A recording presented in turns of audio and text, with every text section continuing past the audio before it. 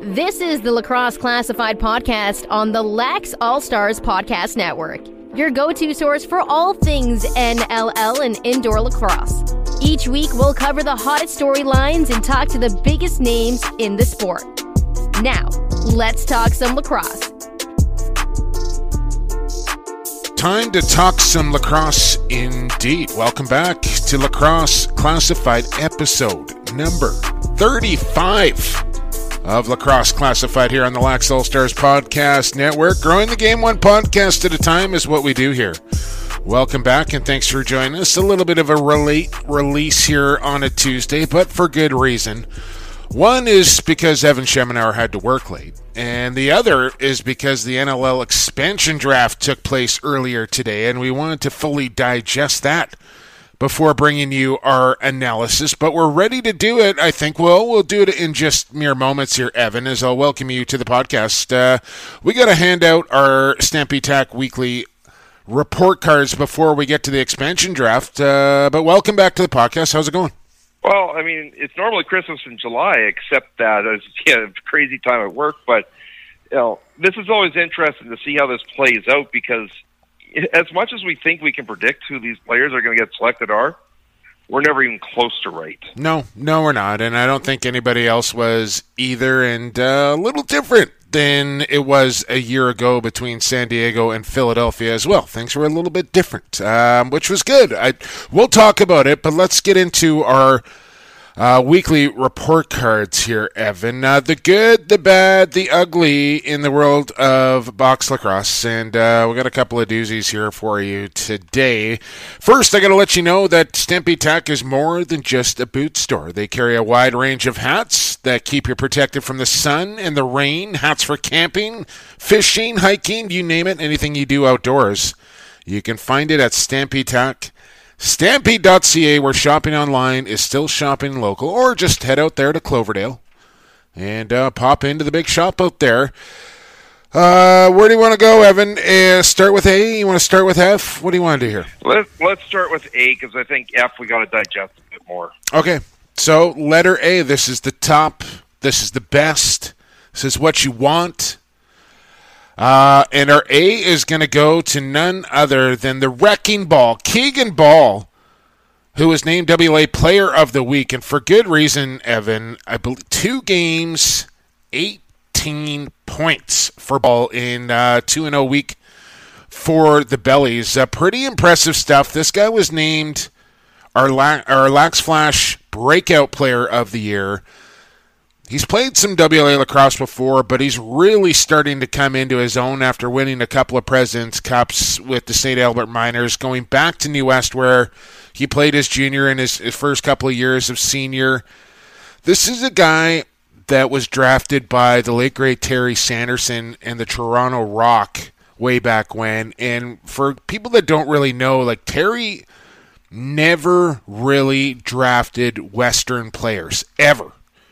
But yet, Keegan Ball was a guy that he went after, and I think it just took Keegan a little bit longer to pan out than I think a lot of people expected, but he's arrived on the scene, and 18 points in 2 games, my goodness. And we can harp on this point again. Where was he playing the last 2 years? Senior B. Now, Senior B with the St. Albert Miners, the top program in the country. Senior 18, essentially. Yeah, but he grinded it out. He was not under contract a little over a year ago. And the guy's just phenomenal. And the thing about it is, we talked about this last week, that New West is just on the verge of making or not making the playoffs. They were at risk of being out. All of a sudden, he gets his performance in. They get Logan Schuss back. This all of a sudden just becomes a whole different story in the WLA and puts everybody back in the picture. Yeah, we'll see what happens tonight here on a Tuesday, as I'm actually heading out to the fabulous Cam Neely Arena right after recording here to call Salmon Bellies and Burrards. Burrards now winners of their last 2 straight as they've kind of got back on track. They're playing at home. Those 2 teams absolutely hate each other, which is going to make for a great game. And a lot of them actually play together on the Warriors in the NLL, but playing against each other here tonight. So interesting matchup tonight for sure. So Keegan Ball, congratulations. You get the A letter grade here this week. Our B, I'm going to give it a split here, Evan, because I think both these programs deserve some mention here. And one is the Oakville Buzz, who in their first year of Junior A lacrosse qualify for the playoffs. And in a real intriguing matchup in the opening round of the playoffs with Oakville is they're going to take on Burlington, and those two cities neighbor each other. So a kind of a neat round one matchup there. But Oakville, you get half the letter grade of B, and the other one's going to go to the excuse me, I'm getting choked up. The Ironheads, smoking spicy Patty Gregoire has got his Ironheads rolling. Took out the Green Gales. If you recall, we had Pat on a couple of weeks ago. The Green Gales selected the Ironheads to play in the opening round of the playoffs. They thought it was going to be an easy walk. This is each game that they win is history for this Ironheads program. And now up 2-0 on Akwesasne, I believe, our last update. Heading to Akwesasne with a 2-0 lead and looking to advance all the way to the Founders Cup here. These guys are rolling. Hashtag roll heads, Evan. You get the B letter grade between the Buzz and the Ironheads. And maybe that was the motivation they needed, that the Gales went and decided, we're going to play you guys rather than pick a lower seed. And it didn't work out in their favor, but you got to give it to these guys, a team that I don't believe they ever made the playoffs before. Correct me if I'm wrong. They'd never won a playoff game, I believe. Correct. Okay. So they got 3 shots at it this weekend that gets to the finals. Hey, got to give it to Smoking Patty. He may not have too much time for us, but he's got more important things to worry about. Yeah, right now. No, I mean, right now, usually we want to have Patty on every second week or so, but I'm kind of staying out of his lane right now and just letting him do his thing. I know coaching is at the forefront of his focus right now, and we want to just let Patty make a run at it, and who knows? He could just keep it going. The way a team gets on a roll like that, good things can happen. We'll see what happens with Oakville against Burlington, who disappointed last year in the playoffs. I think a good team, and then really just fell when it came playoff time. We'll see if they learned a lesson as they'll take on the first-year upstart Oakville Buzz. So congrats to the Ironheads and the Buzz. You get the B letter grade here this week on Lax Class. Our C letter grade, Evan, as we move along here, goes to the Resolute. You're a little more plugged into this than I am. I know you like to kind of read these long political documents that the leagues like to hand out. Me, I kind of like the Cliff Notes, so I'll let you handle this one. The OLA and the Ontario Referees Association have come to a resolution. You want to break it down? Sure. So the effect of it is there's a few rule changes that come into effect immediately. Now, a game misconduct for any form of verbal referee abuse, the minimum suspension now is 3 games for a first offense, becomes 5 games for a second offense, and it's beyond that, I believe it's 10 games and up. We're going to try and stamp this out quite quickly. At the junior and senior levels, there's also fines associated with this, and I believe after the third occurrence, the coach's certificate is actually up for review. Now, if it's a situation of a physical abuse of an official or a threat issued to any official, now it becomes immediate suspension, headed for a hearing, at which time they're also going to review with the Referees Association is going to review with the referee to make sure that they got the call correct before it goes to a hearing. The team gets fined $850, and if it happens a second time in that year, the team's done. So they're just that's it. Now, here's why it gets a C. These are positive steps moving forward, but the first time that a player of the likes of what we've seen last year, a Jeff Teat, gets nailed with this, are they going to hold their ground and actually enforce the rule that they agreed to? Yeah, it'll be interesting to see. Remember, new first-year commissioner in Lindsay Sanderson as well. So a lot on his plate right off the get-go to have to deal with something like this in your first year as commissioner. And you just kind of wonder, how would Dean McLeod would have handled this, a guy that had been in that chair for, 40 years or something like that. So we'll see. OLA resolution, you get our C letter grade. It's not good. It's not bad. We're just going to have to kind of wait and see on this. Wait and see. See what I did there, Evan? Let's move along. Letter grade D. And man, we get into these D's and F's, Evan, and I always find it a little difficult because, I don't like calling teams out or calling individuals out or organizations out or whatever the case is. But this is what we've signed up for. And each week we got to look for some really good things that happen in the world of lacrosse. And then we got to do a little digging and find some not so good things that happen in lacrosse. And this one, it's not personal. I was calling the game in Coquitlam, and it just kind of jumped out at me when I saw it. And I thought, well, I think that deserves a D. And it was a game between Coquitlam, who are playing at home, and the New Westminster Sandbellies, who are on the road. This is in the second period of play. So long change here for both teams. And I use air quotes, long change, because we know how long a lacrosse floor is, but it's a little further to your respected bench when you're in the second period. Now, New West was up, I believe, I want to say 7-3. It's about the middle of the period, I want to say as well. A delayed call happens early in a shot clock possession here for New West, so plus 20 seconds. Arm goes up. What usually happens in that situation, Evan? Goaltender heads to the bench, get the extra attacker on for the extra possession. Exactly. But that's not what happened in this scenario. Alexis Bouquet was in goal for New West and did not make a move towards the Sandbelly bench. Yeah, now they're up 3-4 goals. It's a long change. But there is plus 20 seconds on the shot clock here, and he didn't even make a move to his bench. And I think to myself, and a guy that I watched goal in that arena 100 times in Del Bianco, he would have been to that bench in 2 seconds flat, and then you're looking at a 6-on-5 for at least 19, 18 seconds.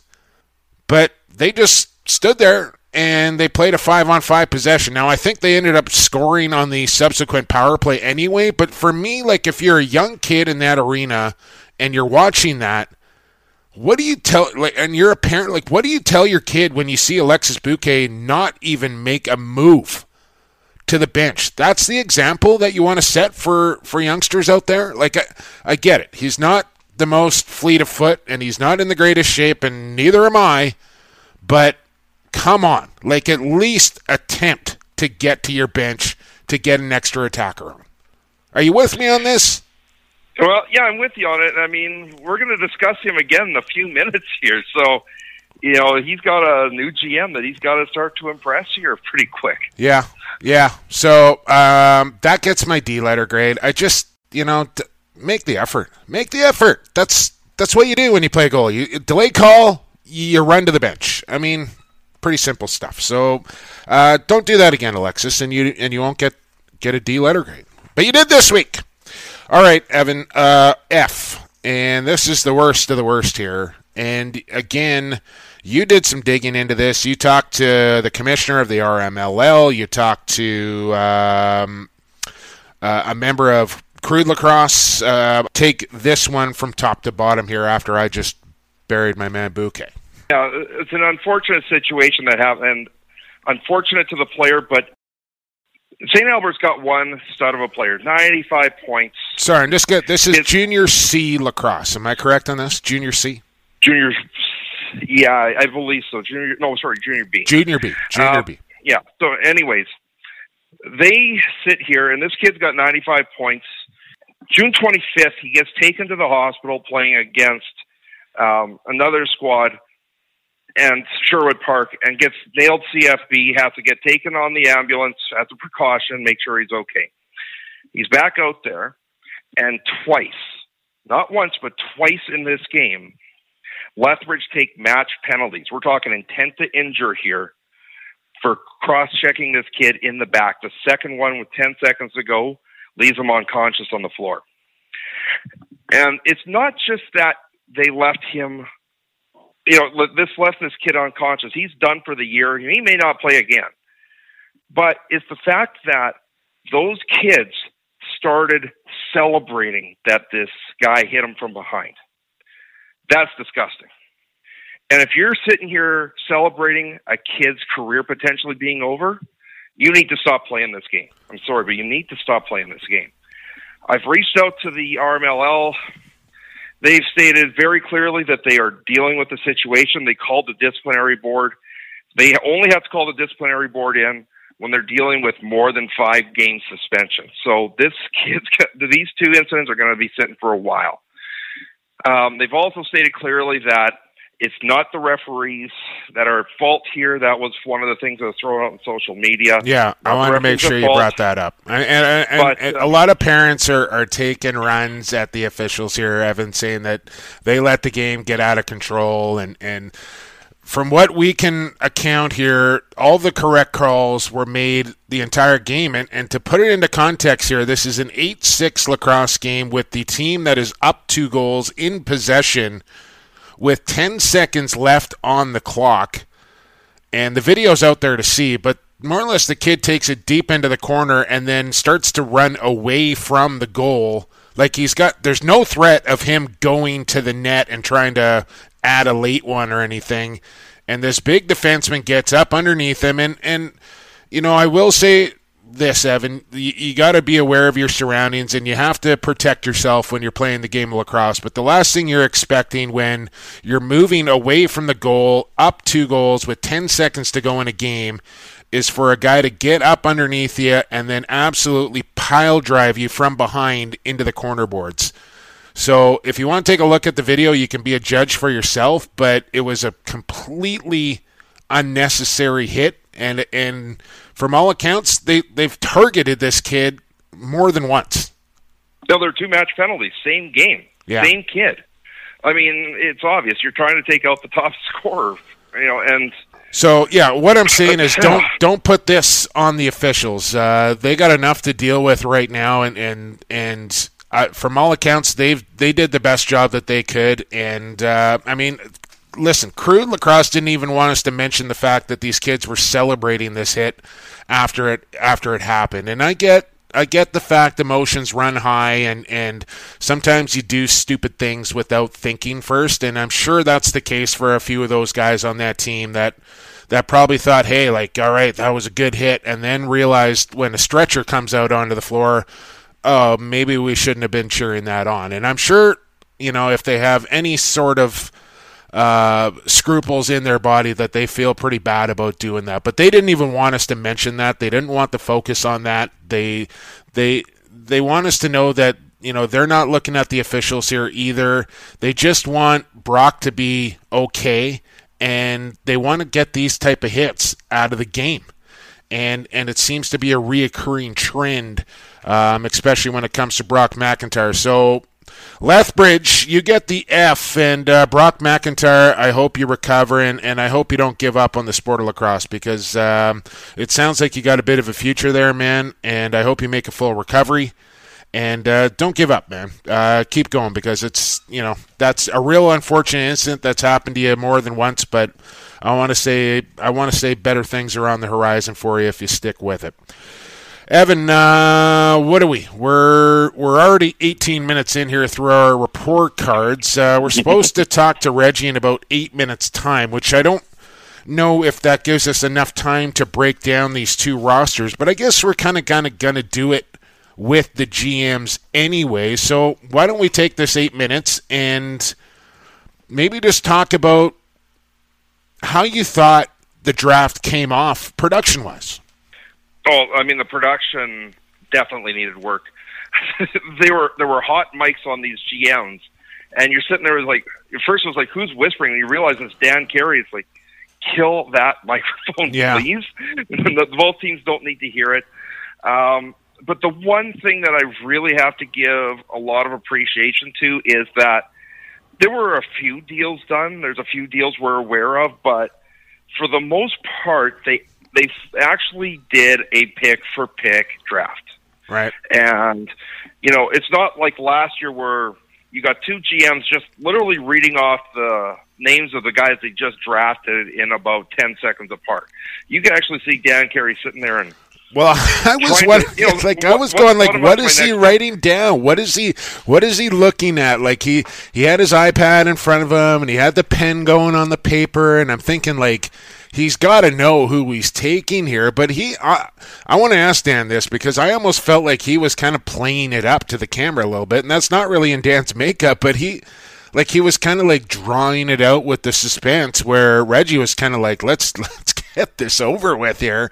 Where Dan, he called the timeout a couple of times. He kind of snuck away from the table a couple of times.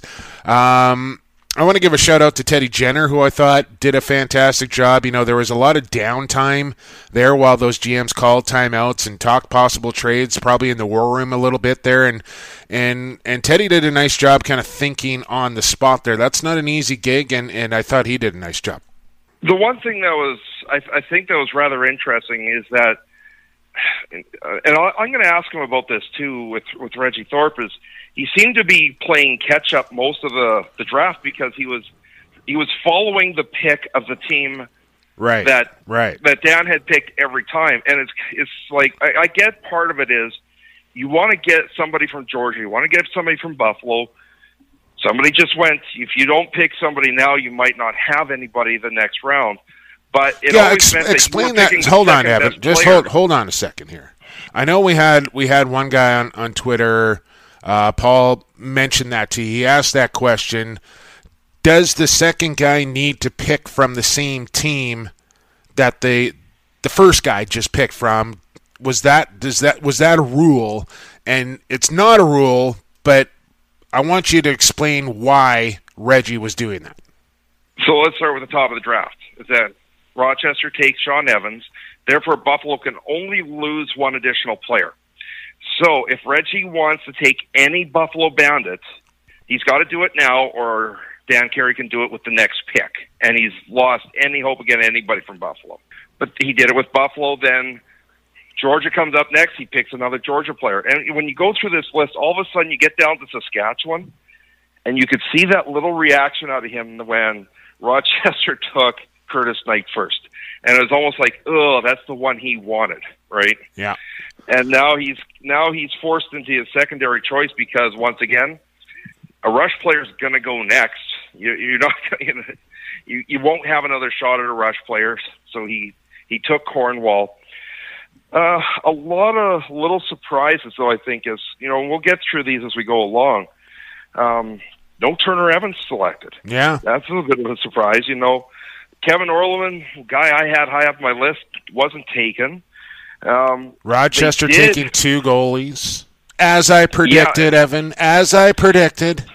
Yeah.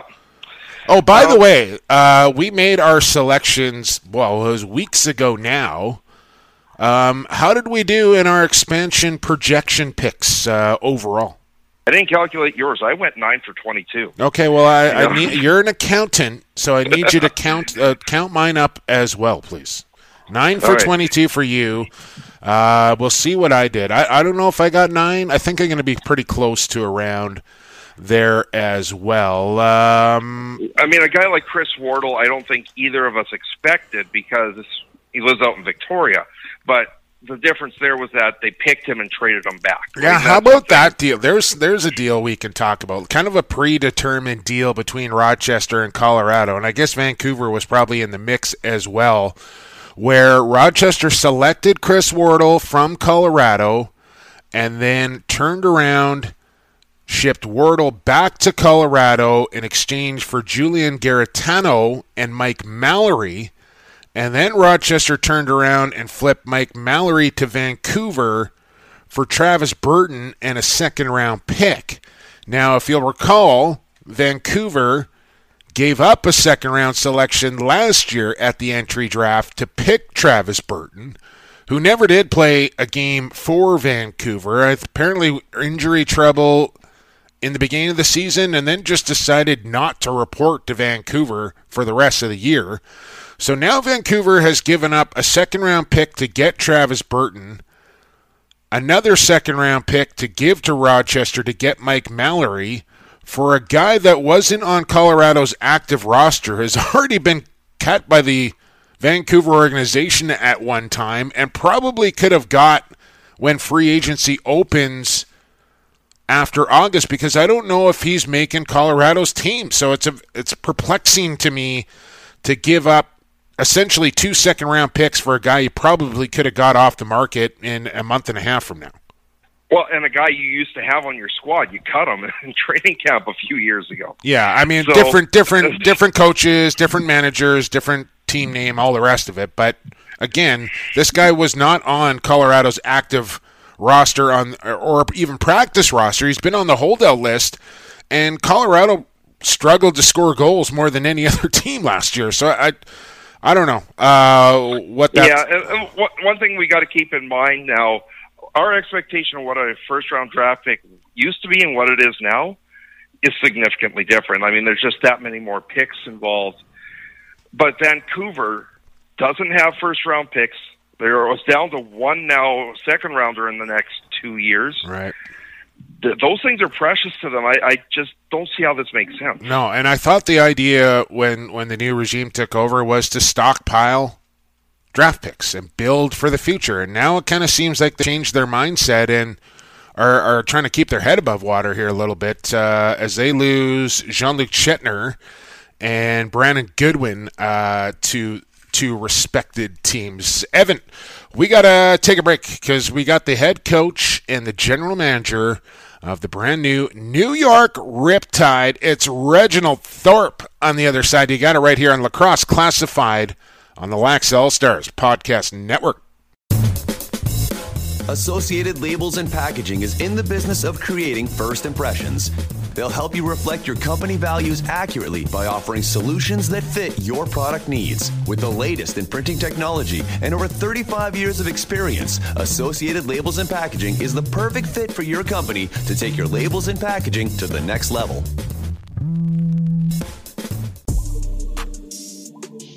Hey, this is Andrew Q of the Oakville Rock. You're listening to Lacrosse Classified on the Lax All-Stars Podcast Network. Welcome back to Lacrosse Classified here on the Lax All-Stars Podcast Network. Associated Labels and Packaging, you heard it right there. They create first impressions, and they're darn good at it. Find them at associated-labels.com or their social media at associatedlp, as in labels and packaging. Sean Ashworth, Tosh Nishimura, and the gang there in Coquitlam. Need a label or a package? Those are your people. Speaking of people, we got a person on the line here with us now, a first-timer on Lacrosse Classified. It's the head coach and general manager of the New York Riptide. I love saying that for some reason. I'm happy to have New York in the National Lacrosse League. Reggie Thorpe, thanks for doing this. Welcome to the program. I'm excited. Thanks for having us.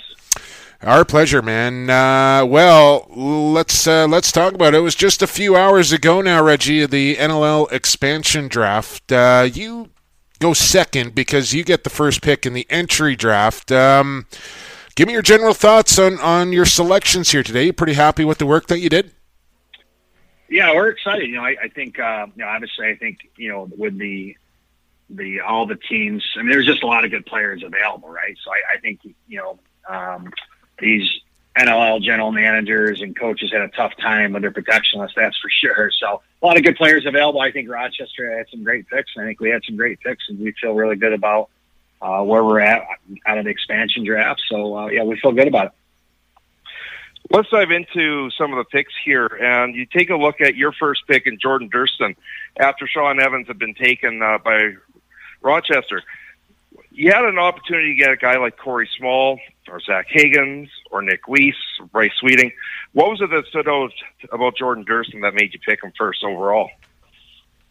Well, I mean, Durston was, obviously he's, I think one of the top picks on the board there, top 3-4 picks there. And obviously with Rochester picking Little Evie, it was, we had to go right back to Buffalo there. But we know Jordan, we coached Durston in Six Nations. We just know his style of play. We know he'll fit in our system good. And he's just a good, tough, gritty player that gets to the corners, gets to the middle, gets on people's backs and gets under their skin. And I think he's going to be a fan favorite in New York. So we're pumped to have him. Not to give away your draft strategy coming up, Reggie, but projected number 1 overall pick in Andrew Kew, who is a left-handed offensive player and a shooter at that. And that's kind of similar to what Corey Small is. And as you know, and as we know, Jordan Durston, he can put the ball in the net, but he's one of those kind of greasy guys that's going to find picks on your back and on your hip and that sort of thing and get guys like Corey Small and Andrew Kew open, a little younger, probably a little cheaper as well. Were those considerations when selecting Durston as well? Oh, for sure. Again, we like Corey Small. Obviously, he's pretty intact in the Buffalo market and more family and being home for his parents there. So I think just, reaching out to the guys before and seeing their personal situation was important. Jordan was someone that wanted to be in New York and wanted to play. And like I said, we know his style of play. We've coached him, and we think he can be a great person on that left side to really help open up our left side and be a good leader and a great locker room guy. Another surprise with your second pick in John Ranagan, a name that the casual lacrosse fan might not know much about. We're looking at names like Connor Sellers or even maybe a Kevin Orleman there. Tell us what made you go with Ranagan. He's an NL champion, and that's he's got 5 years experience with Georgia. We're pretty familiar. I'm pretty familiar with her from the U.S. indoor team. Again, he's a New York guy, and he's a market guy, and like I said, we really like him a lot. And we obviously want to build some back end there, and to pick up Johnny, for our back end. Again, following their pick with Holden out of Georgia. We wanted to follow suit with Georgia, but we feel really good about John. Like I said, he's a veteran NL defender, big, strong, fast guy. No one runs this hard of the bench. He does the little things really well, and he's learned under a great coaching staff with Eddie Cuomo and China and Danny at Georgia, and so we know his lacrosse IQ is going to be extremely high. Speaking with head coach and general manager of the New York Riptide, Reggie Thorpe, and we could pretty much go through pick for pick here, Reggie, on why you took each guy, and you mentioned Rochester takes a Georgia guy, you take a Georgia guy. They take a Saskatchewan guy, you take a Saskatchewan guy. Was there ever a thought of maybe going after a guy first, like that you wanted from another team, with putting the risk of Rochester taking 2 players from the same team, or was it always the plan to go with no matter which team they picked from, you were going to pick another player from that team? Well, there's some strategy going in, but after meeting with Rochester and talking with Danny and their organization, we came to agreement on our on those last 7-8 picks, and so I think without agreeing to those who we're going to pick those last 7-8 picks, it would have been a little more gamesmanship in there, but kind of just going for pick until we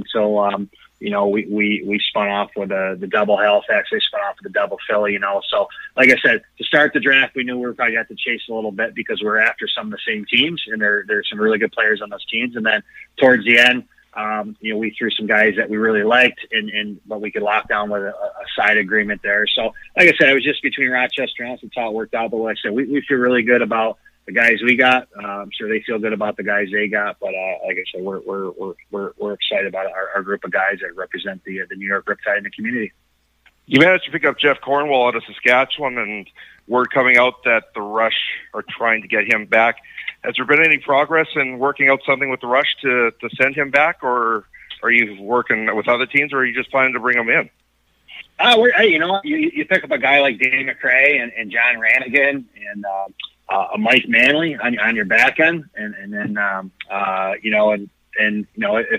we left a message for Jeff. We wanted to come to New York and play, and that's how we're approaching it. And we'll go from there. But right now, our plans are to have him play, and we left him a message and welcome to New York Riptide, and to build around those type of defenders. That'd be an awful good nucleus of guys to build around on that back door in front of Buki. Yeah, you select Alexis Bouquet and you get him in the 10th round, and this is a guy that New England gave up a first-round pick to acquire just a year ago. So I think that's pretty good value there in round 10 to pick up a guy like Alexis Bouquet. And I would imagine you probably have another guy in mind as a free agent to bring in as well as we speak with Reggie Thorpe here. And you mentioned Dan McRae, Reggie, and this was a guy that a lot of people were surprised that was left unprotected. And I need to hurt my elbow here a little bit, pat myself in the back. I thought one of these two teams was going to select Dan McRae, and he'll be a guy that you need to probably franchise to keep him. You're prepared to do that with Dan McRae, I take it? 100%. I mean, he's worth his weight in gold. We talked to him 3 times, and he's obviously he was a captain of Calgary and loves it there. But he's an East guy, and he's pretty surprised that he was unprotected. But the ownership at GS Sports has been great, and we feel getting a mix of some veterans and then a mix of young and mids with some good NL experience. We feel we can build a good mix of guys to compete, for playoffs, and that's our objective in year one. And getting a guy like Danny just really solidifies that back door and some of our learning curve for a few of these D guys. But again, to pick up a guy like Brannigan and Cornwall, Mike Manley, we're pumped. We're pumped to have to have them, especially Dan. Actually, we couldn't be more excited about him. And yeah, we're keeping him, and he's playing in New York. So. Well, your least surprising pick was Kieran McArdle, a local boy from Long Island, a world of talent. If that's got to be the important thing here, is not only has he got the talent, but he's going to be available locally to help promote the club and push the audience towards the arena. Yeah, again, he's got some, great. Like I said, I just feel that he hasn't played his best lacrosse yet. I mean, he had 3 very good years in Toronto, learned from some great coaches and great teammates. And I just feel his upside is in his learning curve is just, he's got a lot to learn. Being familiar with our U.S. indoor team as well. Again, I think his upside and settling, for those outside shots, I think he can play in a system and get to the cage a little bit more and have some bigger numbers. So we're excited about him and to be a market guy and a Long Island guy and be in our market is just really huge for the growth of the game. So again, we couldn't be more excited from the ownership on down to the staff of picking him up in the draft. And like I said, I think his best year out of him. Now you filled 11 of your 25 roster spots. Still got quite a ways to go. Free agency's just around the corner. Are you looking to pick up big names, or are you looking to do like San Diego did last year and stock up on 40, 50 guys and see who just happens to pan out? No, we're gonna. The good things when the protected list came out. I mean, us and Rochester had an opportunity to not only call the unprotected players, but also the free agency players. So we spent that time. Like I said, my staff's been awesome. They've been great. I mean, they did a lot of the heavy lifting and reaching out to guys and myself, and it's a great group to work with. And like I said, they get obviously the credit goes off to them. They've done a great job. But we spent a lot of time in the free agency now because we could talk to them, and now obviously it's shut down until August 1st. So we feel really good about it. Now we're going for quality. We're gonna have an open trial, and we're gonna get some quantity there too. But I think we really keyed on some guys and had some conversations with them that so when August 1st comes, we're in a good position, and that steer us a little bit too with this expansion draft on who we got, and that's going to steer us a little bit in the entry draft as well there. Last one here for you, Reggie Thorpe. I know you've named one of your coaches in Joe Smith. You're the head coach. What kind of identity do you want to have in your first year here with the Riptide? What kind of style of play can NLL fans expect here from New York? Like I said, just a gritty bunch of guys. We want to get up and down. I mean, obviously we don't. Tough, hard-nosed defense, right? Good in transition and efficient on the offensive end. So just like yourself, Reggie. Just like yourself. Yeah. Good, gritty on the D end, but I don't know how efficient it was enough. Oh, you had a few in that stick, if I recall. Reggie, hey, listen, man, congrats on a successful expansion draft. It's just the beginning for you, and hopefully it's just the beginning for us as well. I'm sure we'll check back in with you after the entry draft and as the season approaches. Nice job today, and thanks for your time. All right, thank you. Cheers, guys. Appreciate it. Appreciate you. That was Reggie Thorpe, head coach, general manager of the New York Riptide. Went with a little American flavor, a little local flavor, and then a few surprises off the board as well there, Evan. And some of these teams just did not have deep rosters. In Halifax, you're having a bit of a guessing game. Kieran McCardle was the obvious one they were going to go get. Tyler Digby, of course, is from Pittsburgh. He's not far away. Rannigan being from New York. And, Dan McRae played his college lacrosse in New York. Go Tigers! They've got some depth there. There's a few positions they're going to need to fill, but like I said, they've only filled 11 of their 25 spots today. The draft is going to determine a lot of that, and so is free agency. Expect a lot of even guys that just got cut or guys that were on practice rosters to get their shot. And who knows, maybe they get another big name or two like a Brody Merrill or Dan Dawson last year in San Diego, and now they've got a big nucleus for their team. Well, pretty attractive place to go play when you can attach the name New York to your franchise. So I thought he did well. That there's some surprises there, no question about it. But and let's be real here. Like the 11 guys that were picked, those guys aren't guaranteed to make the team either. So this is just the beginning for the franchise, and I think he's got to be pretty happy, pretty satisfied with what he acquired today. I got a kick out of Jordan Durston's tweet, as I know it got kind of shared in the group chat there, Evan, where he says, "Oh, looks like I'm off to the big city," says Jordan Durston, and I think it was Dylan Ward that replied, "Yeah, you're off to Long Island. And then McKay chimed in with the Windy City and right in the Sunshine State, and I'll get just in with the rock just over the Rocky Mountains. So Jordan Durston may need a little geography lesson about where he's actually going to play, but he was the Riptide's first selection, and you kind of scoffed at me when I said I was a little more surprised to see Durston left unprotected than maybe a Thomas Hogarth or a Chase Fraser, but Jordan Durston, second overall pick, there he goes. And had the protected list come out a week later, I don't know if Chase Fraser's protected, right? That's the unfortunate thing, is he gets injured literally days after. That's sports, man. That's sports. We got to get to break, Evan, because on the other side, it's the other half of the equation. He was just on the program a few weeks ago. He makes his return next. It's general manager of the Rochester Nighthawks. Dan Carey is on the other side, right here on Lacrosse Classified on the Lax All-Stars Podcast Network. Pure Vita Labs is proud to bring you the highest quality sports supplements on the market. PVL products are 100% all natural with no artificial flavors, colors, or sweeteners. And the entire line is also Informed Choice certified. We designed all our products with the athlete in mind. We look forward to being a part of your athletic achievements, helping you push the bar higher, win at the highest levels, and set personal records for years to come.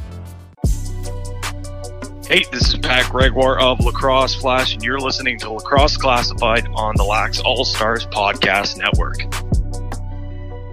Welcome back to Lacrosse Classified here on the Lax All-Stars Podcast Network. Jake Elliott, Evan Schemenauer with you, and also with us is one of our fabulous sponsors, and Pure Vita Labs. You just heard from him right there. All natural, no artificial flavors or coloring. Informed Choice certified, best supplements on the market, and all the best lacrosse players on those supplements. Find them at pvl.com or at Pure Vita Labs. I saw some beautiful plant-based muffins, some pancakes. You can make all sorts of stuff. They got recovery, game aid, you name it. Check them out, pvl.com. Anything else would be unsportsmanlike. Speaking of sportsmen, this guy was one of the most sportsmanlike players I'd ever watched. Now he's a general manager of a National Lacrosse League team. It's Dan Carey making his return to the program. Dan, thanks for doing this. Thanks for having me. Our pleasure, man. Man, I got to say, like, watching that expansion draft this morning, you had a little flair for the dramatic. Like, you had the iPad set up, you had a little stack of papers in front of you, the pen was clicking away. You kind of drew out your picks a little bit. The suspense was building. A couple of times you snuck away from the table. You really seem to kind of relish that picking first as well, kind of setting the tone. How did today go? How do you feel after that? Yeah, it's all for show. It's all for show. No, seriously, I'm wondering what you're writing down on that paper in front of you before you make your pick. Like, what was going on there? Well, I think there's a lot that goes into it, right? You've got teams that get closed out, and you want to make sure that, obviously I was as prepared as possible, but at the same time, you just don't want to make any mistakes. So, that's what I was doing, making sure that I'm kind of double checking, triple checking my list, and there's really no rush to it. So I wanted to make sure that I didn't make any mistakes. Fair enough.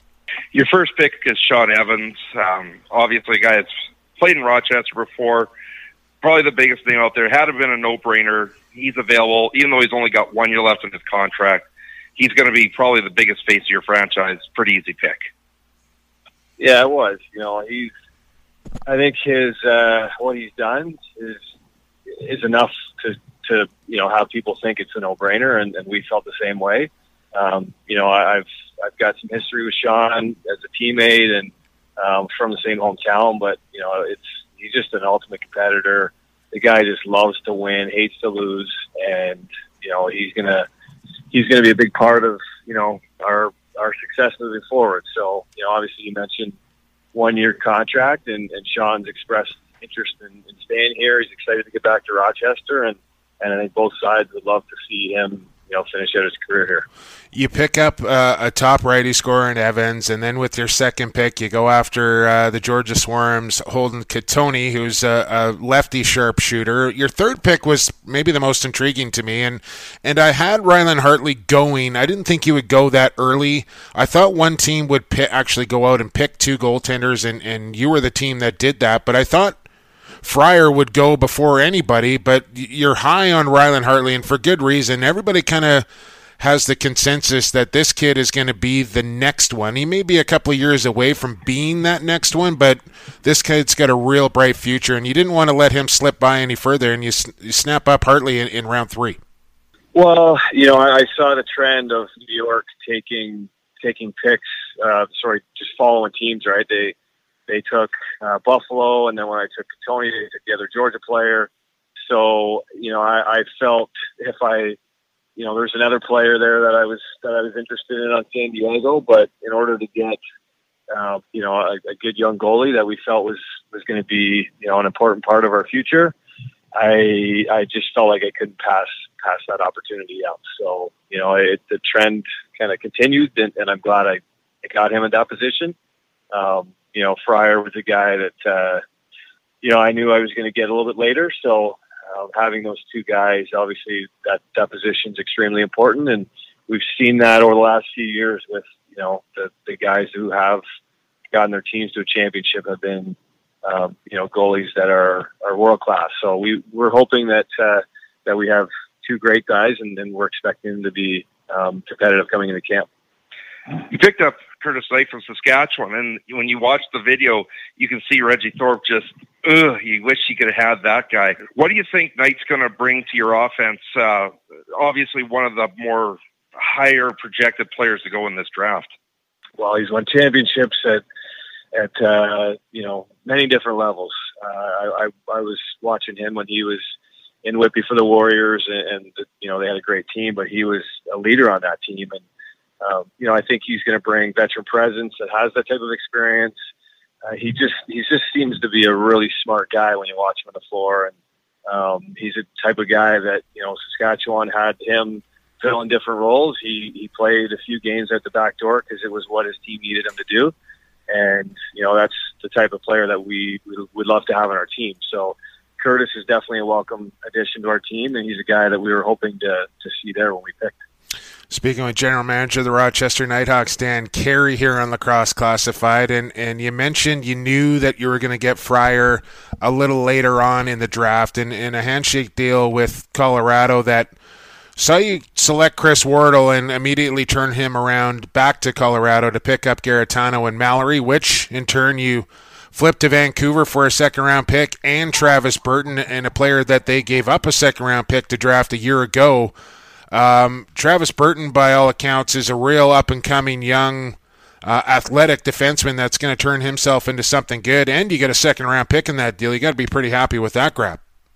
Definitely. I know Chris Wardle's a big part of that Colorado team, and I know Pat, there's a lot of value there for him, so it seemed to make sense for both sides, and Mallory was a guy that Vancouver was really looking to get their hands on. So, I think if you consider all of us to be somewhat happy coming out of that.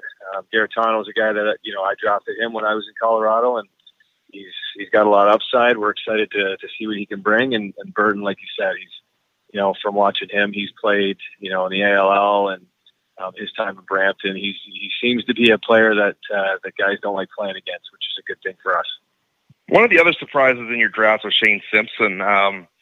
When you look at Calgary, who they had there, Dan McRae was exposed. Greg Harnett was exposed, Tyler Burton. What was it that stood out about Simpson to you? He's a dynamic player. You can't teach that type of speed. He's dangerous in transition, and you saw him play up the front door, playing offense for Calgary when needed. So he's a guy that kind of can do whatever you need him to do, but his athleticism is off the charts. So he's definitely a guy that we're lucky to see there. Dan McRae, like you mentioned, he's a UFA, and some of these other guys, they have a great team. There's a lot of good players who were left unprotected that didn't get chosen. I think it says a lot about our league and some of these teams, what they've built. But we felt he was the best player and the best value there for that pick. I'll ask you the same question I asked Reggie Thorpe a few minutes ago. You filled 11 of your 25 roster spots now, within reason. You've still got 14 to go. What's the focus now with free agency 3 weeks around the corner? Well, it's a big part of what we need to do to build the rest of our team out. The draft is obviously important. We've got the second overall pick, and then we've got our second round picks as well. We need to really focus on the free agency to fill out our roster, and we're going to do that by targeting as many guys that we think can have an impact immediately, and also long term as well. So that's going to be a big part of our success and what we're looking to build around the guys that we just took in the expansion draft. Last one here for you, General Manager Dan Carey, and a lot of people wonder, like going into an expansion draft or even building a franchise up from scratch, what's the approach when you go into something like this? Is it you want to build from the back end out and start with a goaltender and then kind of move your way forward, or do you look for experience or size or speed or balance between veterans and youth and lefties and right? Like, do you have a set plan when you're going into this? Okay, for the expansion draft, I want to draft this type of player. And for the entry draft, I want to draft this type of player. And for free agents, I want to look for this type of player. Or do you kind of have a general consensus of what type of player you're looking for in general and go out and pluck the best guy? I think it's a little bit of everything, to be honest. For me, going into the expansion draft is going to be different than the entry draft and free agency. I wanted to get the most value, and I know depth is important, but it's really hard. With my experience that I've been involved in the league, it's really hard to acquire players, of high caliber and talented guys that that are proven in our league. So, to me, that was the goal, to come out of the expansion draft with those guys and then start building around them. Whether, they're offense, defense, goaltenders. For me, I wanted to pick who I felt were the best players to build around. And I know it's not going to happen. We're not coming out of this thinking that we're going to win a championship this year. Although that's, I think every year it's the goal. And I'd be lying if I didn't tell you we're excited and thinking that we, can compete this year, but we need to see what we can bring to training camp first. But I think building the team around those core players and grow your the next, year or two through free agency as well as the draft. Well, Dan, it's the general consensus that you were the victor between the two teams when it came to today's expansion draft. So I think I want to put you in that category as well. I thought you did a fine job, looking pretty comfortable there in front of the camera as well, and I thought you did great. Congratulations, and best of luck here moving forward, and I'm sure we'll chat again here after the entry draft or so. Sounds good. Appreciate it, guys. All right, that was Dan Carey, general manager of the Rochester Nighthawks. Evan, a lot of people talking who did it better, who wore it better, if you will, and I think for the most part, people think Rochester kind of came out on top today. Yeah, and I picked Rochester as well for the simple reason was that they were typically getting the number one player off every team, except towards the tail end where there was a deal worked out. But, they've got Sean Evans. New York had to follow. They get Holden Cattoni. New York had to follow. Mm-hmm. So that's really the reasoning behind it. And, they got two goaltenders. Okay, yeah, two goaltenders can't start on the floor, but now you give Rylan Hartley time. Right. You give him time to get to where he needs to be that Christian Del Bianco type goaltender that everybody thinks he will be. Yeah. And Steve Fryer now has his chance to prove himself that, he hasn't had much playing time, but when he's been in net, he's won. Yeah, I think he's ready. And I don't know, it's interesting, man. Like last year when you knew Austin Stotts was the clear-cut number one and a generational player that can change your franchise around, I think taking the number one pick in the entry draft when you won the coin toss was a no-brainer. But this year, and no disrespect to Andrew Q or Clark Peterson or whoever the case, Rylan Reese, whoever, I don't know if taking the number one pick in the entry draft was the right decision. I'm not saying it was right. I'm not saying it was wrong. But just for the simple fact that you mentioned there, like when you're in an entry draft, you make your pick and then you have to wait 13 more picks or whatever it is with compensatory picks before you select again. Where in this expansion draft, you're picking, you're waiting, then you're picking, then you're waiting. And when you go first, like you said, you force the guy to follow your lead. And I think that's where the advantage lied today, is that Dan Carey got to pick first and dictate what New York was, not only who they had to pick from, but what was left to pick. Well, but think of it this way, what maybe should have happened was try to flip the script, right? Rather than drafting Jordan Durson second, draft Holden Cattoni second and see if the other team's got to follow you now, right? Had that happened, this might have been a different draft. Oh, it would have been totally different, Evan. It would have been totally different because you would think New York or Rochester, probably picks another Buffalo Bandit, and then New York's picking a second Georgia player, and then everything's off the table from there on forward. So just interesting to think about. I think when there's a clear-cut number one superstar player waiting at number one for you, then the selection's pretty easy. But I think that was a huge advantage for Rochester today to be picking first and dictating what New York had to do following them. So something to think about there. We need to get to one more break here, Evan. Fourth quarter coming up. Your news and notes from around the world of lacrosse. And, of course, Junior A playoffs are starting. And we get to pick a little playoff lacrosse. And who you got? It's on the other side right here on Lacrosse Classified on the Lax All-Stars Podcast Network.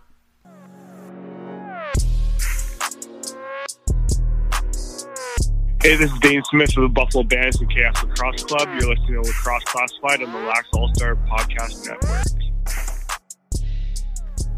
Welcome back to Lax Class Lacrosse fans. Thanks for hanging with us here on another Tuesday. NLL expansion draft in the books. Now let's turn our attention to a little summer lacrosse here, Evan. Junior A playoffs are getting going. I mean, the summer now for me is really starting to crank up. You got MSL, AA coming down the stretch here. Junior A going into playoffs. All the provincials at the minor level are going on in the next couple of weeks. It is getting real busy around the rinks of Canada.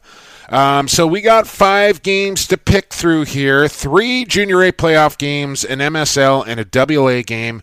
You know it. You love it. It's Who You Got, presented by Stampede Tack and Western Wear, complete source for boots and motorcycle leathers and gear. Summer riding season is here. You need the right stuff when you're out cruising on your bike. They ship Canada-wide from Cloverdale since 1967. They haven't been shipping online since 1967, Evan, because that didn't exist back then. But that's where they've been located, right there in Cloverdale. Wow. Stampede.ca is where you can find them. What do you got? And I think we actually have a hat to give away. Oh, yes, we do. We always forget. One of our listeners did give us the F this week. So, hey, you know, if you actually have lacrosse stories that we might not necessarily be seeing all over the place, let us know. Yeah, you can actually win a prize. Yeah, last week, are we seriously giving Jenner the cowboy hat this week? Is that what we're doing? I just want to see him wear one. Okay. I think that'd be hilarious. Yeah, all right. Jenner, you got yourself a cowboy hat for giving us a... Last week I had to do it over Twitter because we keep forgetting, Evan, to hand these things out. But what we're looking for is just get at us via Twitter, at ShemLax, at PXP for Sports, or at the show, at LaxClass. And if you see something really good around the world of lacrosse, or something really bad, or something you just want to get off your chest, send it our way, one of those 3 outlets. And if we happen to pick that one, then we'll get in touch with you. You win yourself a cowboy hat. So that's how it works. Jenner did it this week. I'm a little reluctant, but I'll give it to him. So get at us, at LaxClass, at PXP for Sports, at ShemLax. Give us a report card, a letter grade, and win yourself a hat, courtesy of Stampede Tack and Western Wear. Pretty simple. Okay, who you got, Evan? Now, let's recall a week ago here. Well, yeah, let's do that. We got to remember. Yeah, I know. I know you're anxious to get to it. Now, if you'll recall, we both had the same 5 picks from last week, and I said, well, I'm leading by 1. I don't want to have the same 5 picks, so I'll change my pick to Nanaimo instead of Victoria, which turned out to be a stupid move. You went 5-0. I went 4-1. We are now tied in the standings at an overall record of what? 6-4. Okay. Yeah, and I mean, I go from a Challenger week to a 5-0 week. Got to teach Brad. That's how you do things here. Right. The Chancellor, pay attention.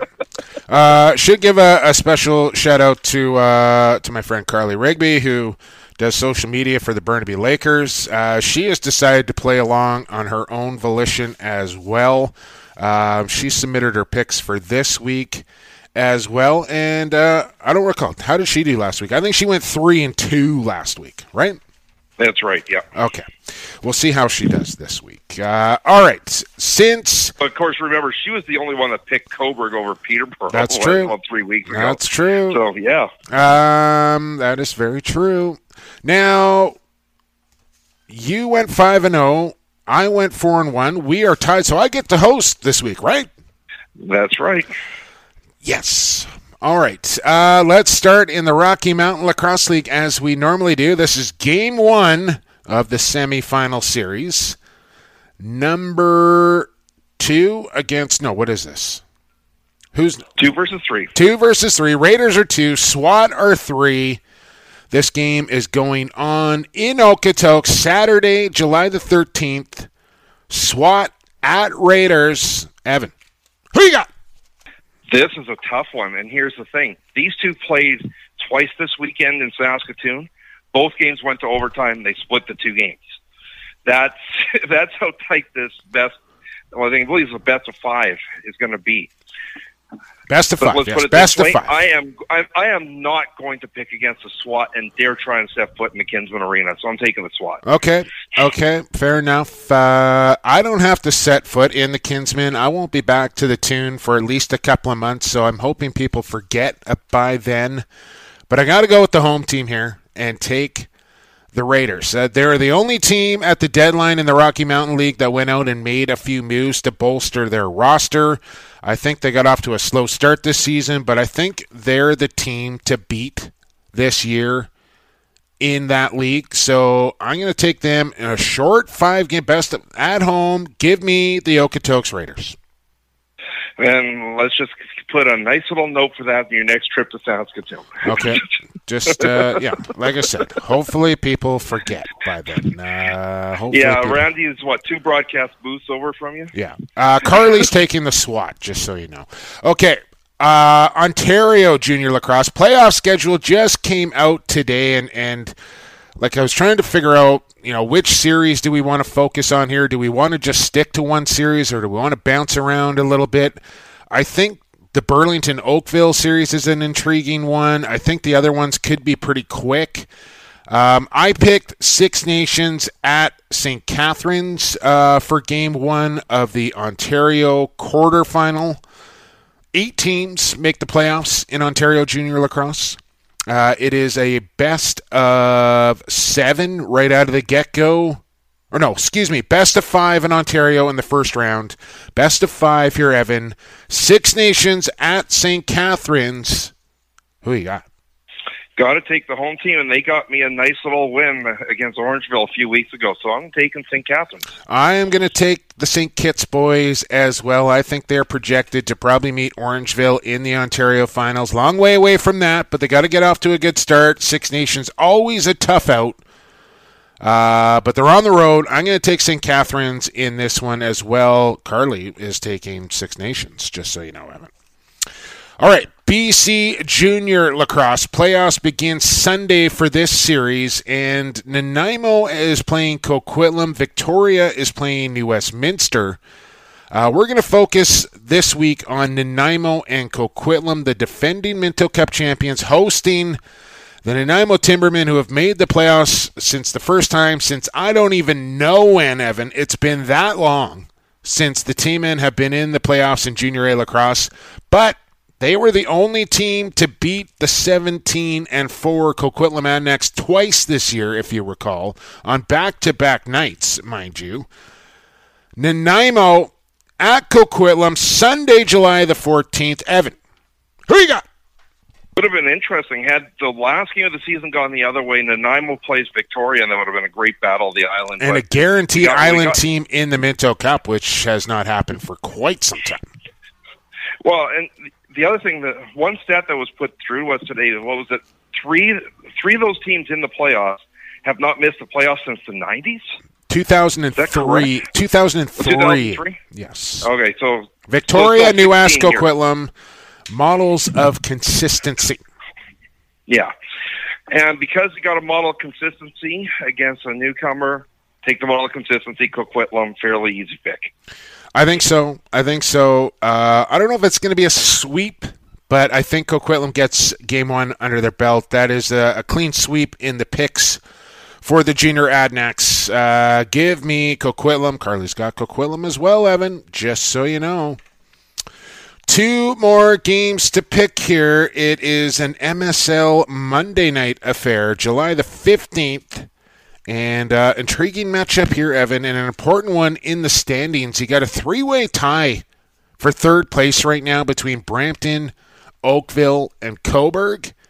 Cobourg is visiting the Toronto Rock Athletic Facility. No, what's it called there? Athletic Center. The track. Cobourg, the Kodiaks at the Rock. Evan, who you got? They might be tied in the standings, but these are 2 teams going in opposite directions right now. Cobourg lost to Brampton. They lost to Whitby, Brooklyn. Brooklyn. Let's put it this way. It should be a pretty easy pick. It's going to be Oakville in this game. All right, clean sweep for Oakville. All 3 of us selecting the Oakville Rock to beat Cobourg. Maybe it wasn't such an intriguing matchup. I'm almost tempted to take Cobourg instead now that you've taken Oakville. I just kind of feel like going against the grain there a little bit. You can do it if you want. You can. You're open to do it. Well, we do already have a differentiating pick between the Raiders and the SWAT, so I'm not not overly concerned there. Let's see what happens here in this final game.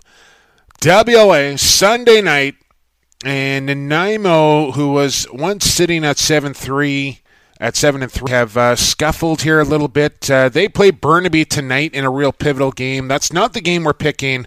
I looked ahead to Sunday, where they'll be at home and taking on the New Westminster Sandbellies. Now remember, New West had to give Nanaimo 2 points earlier in the year for playing an illegal player, so the season series will be on the line here and could very well determine a playoff spot here between the Sandbellies and Timbermen. On Sunday, July the 14th, Evan, Bellies, Timbermen. Who you got? The difficulty with this one is what Sandbellies lineup is going to be at this game. Now, you have to think Logan Schuss is going to be there if he can get there because he's got an eligibility requirement to meet. Mm-hmm. Sandbellies winning the last couple, Timbermen losing the last couple. I'm going to go with the team that's hot. I'm going with New West.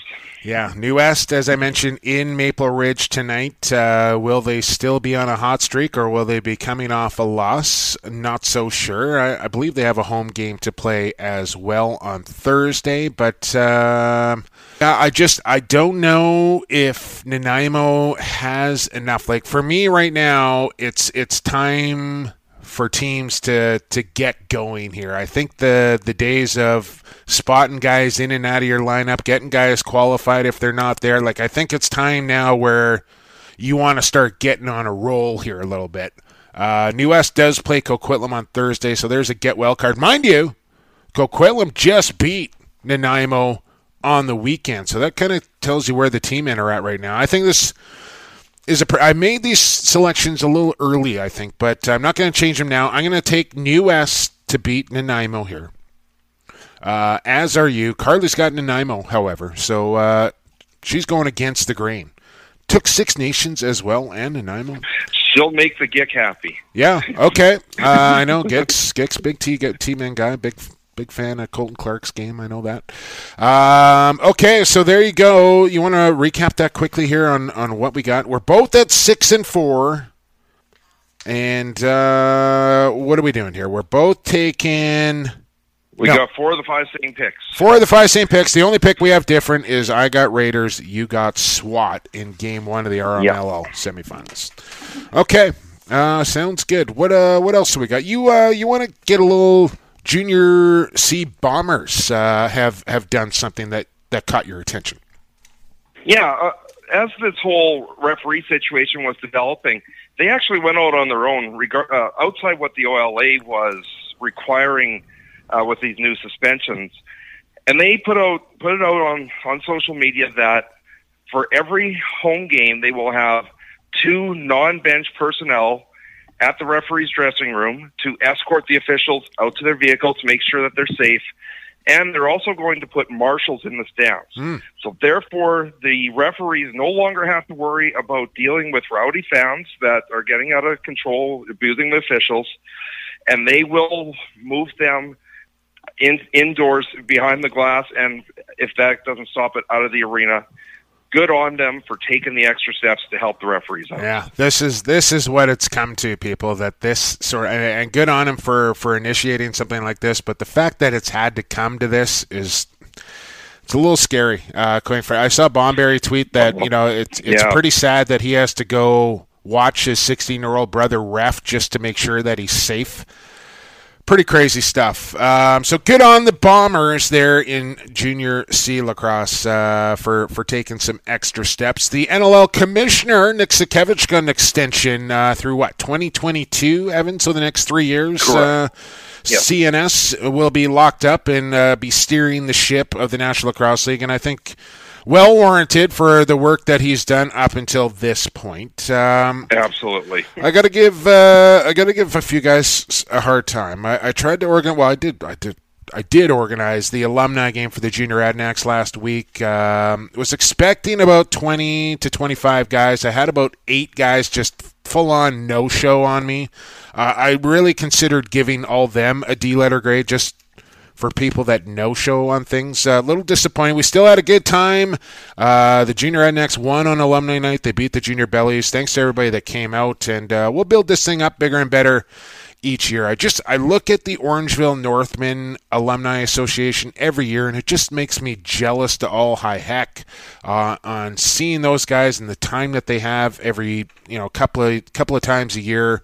That's what we're striving for here in Coquitlam. We're a long ways away, but you got to start somewhere. So alumni game will go next year. We'll plan it much earlier and get things going a little bit sooner.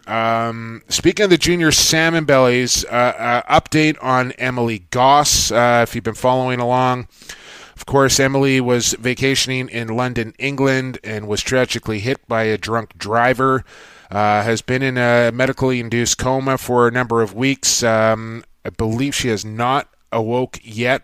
Doctors and friends and family alike are still pretty hopeful. She has made the trip back across the pond and is at Royal Columbian Hospital in intensive care. Only immediate family are able to see her right now. That may change in the coming days, but again, everybody appreciates the positive thoughts and well wishes being sent Emily's way. Keep that up, and of course, find the GoFundMe page if you want to help support financially, as well as it's going to be a long road of recovery for Emily and her family, the Gosses. So there's an update on Emily. Keep fighting, Emily, and everybody's believing in you that you're gonna wake up and be okay. So keep your fingers crossed for her.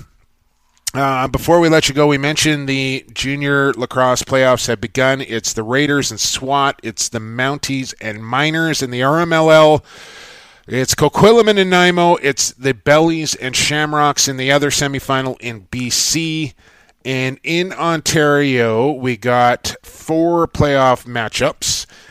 Mimico at Orangeville. That should be a fairly quick series, I believe, for the first overall Orangeville Northman, you would think. Oakville and Burlington matching up 2 versus 7. Whitby and Brampton. And then St. Catharines against Six Nations are your 4 playoff matchups in the East. You got anything else, Evan? That was a good show. Oh, it's been a long one, but a good one, because we've been anticipating this draft for a long time, and now we get to see what these teams start to shape up like, but we're going to see a lot more what they're going to shape up like probably in about 3 weeks. Free agency opens August the 1st. Teams can talk to free agents up until then, but cannot do any signings. But you can bet your bottom dollar all teams going to work trying to lock up. You can't sign your own player back, though. There you go. So You're up to date in the world of lacrosse for sure. Big thanks to Reggie Thorpe and Dan Carey for stopping by our podcast and giving us their thoughts on their expansion picks. To our sponsors, of course, in Associated Labels and Packaging, Pure Vital Labs, and Stampede Tack and Western Wear. The biggest thanks always goes out to you, the loyal listener, for checking out Lacrosse Classified. Coming at you a little bit late this Tuesday, but well worth the wait, I hope. Thanks for hanging in. Don't forget, subscribe to the podcast. Got to get that in there. iTunes, Spotify, Stitcher, SoundCloud. Where else are we, Evan? Anywhere you find your podcast, you will find Lacrosse Classified via the Lax All-Stars Podcast Network. Follow us on social media at ShemLax, at PXP for Sports, and at Lax Class. That's it. For Evan Schemener, I've been Jake Elliott, and for the fastest game on 2 feet. And for the creator, enjoy the games, everybody.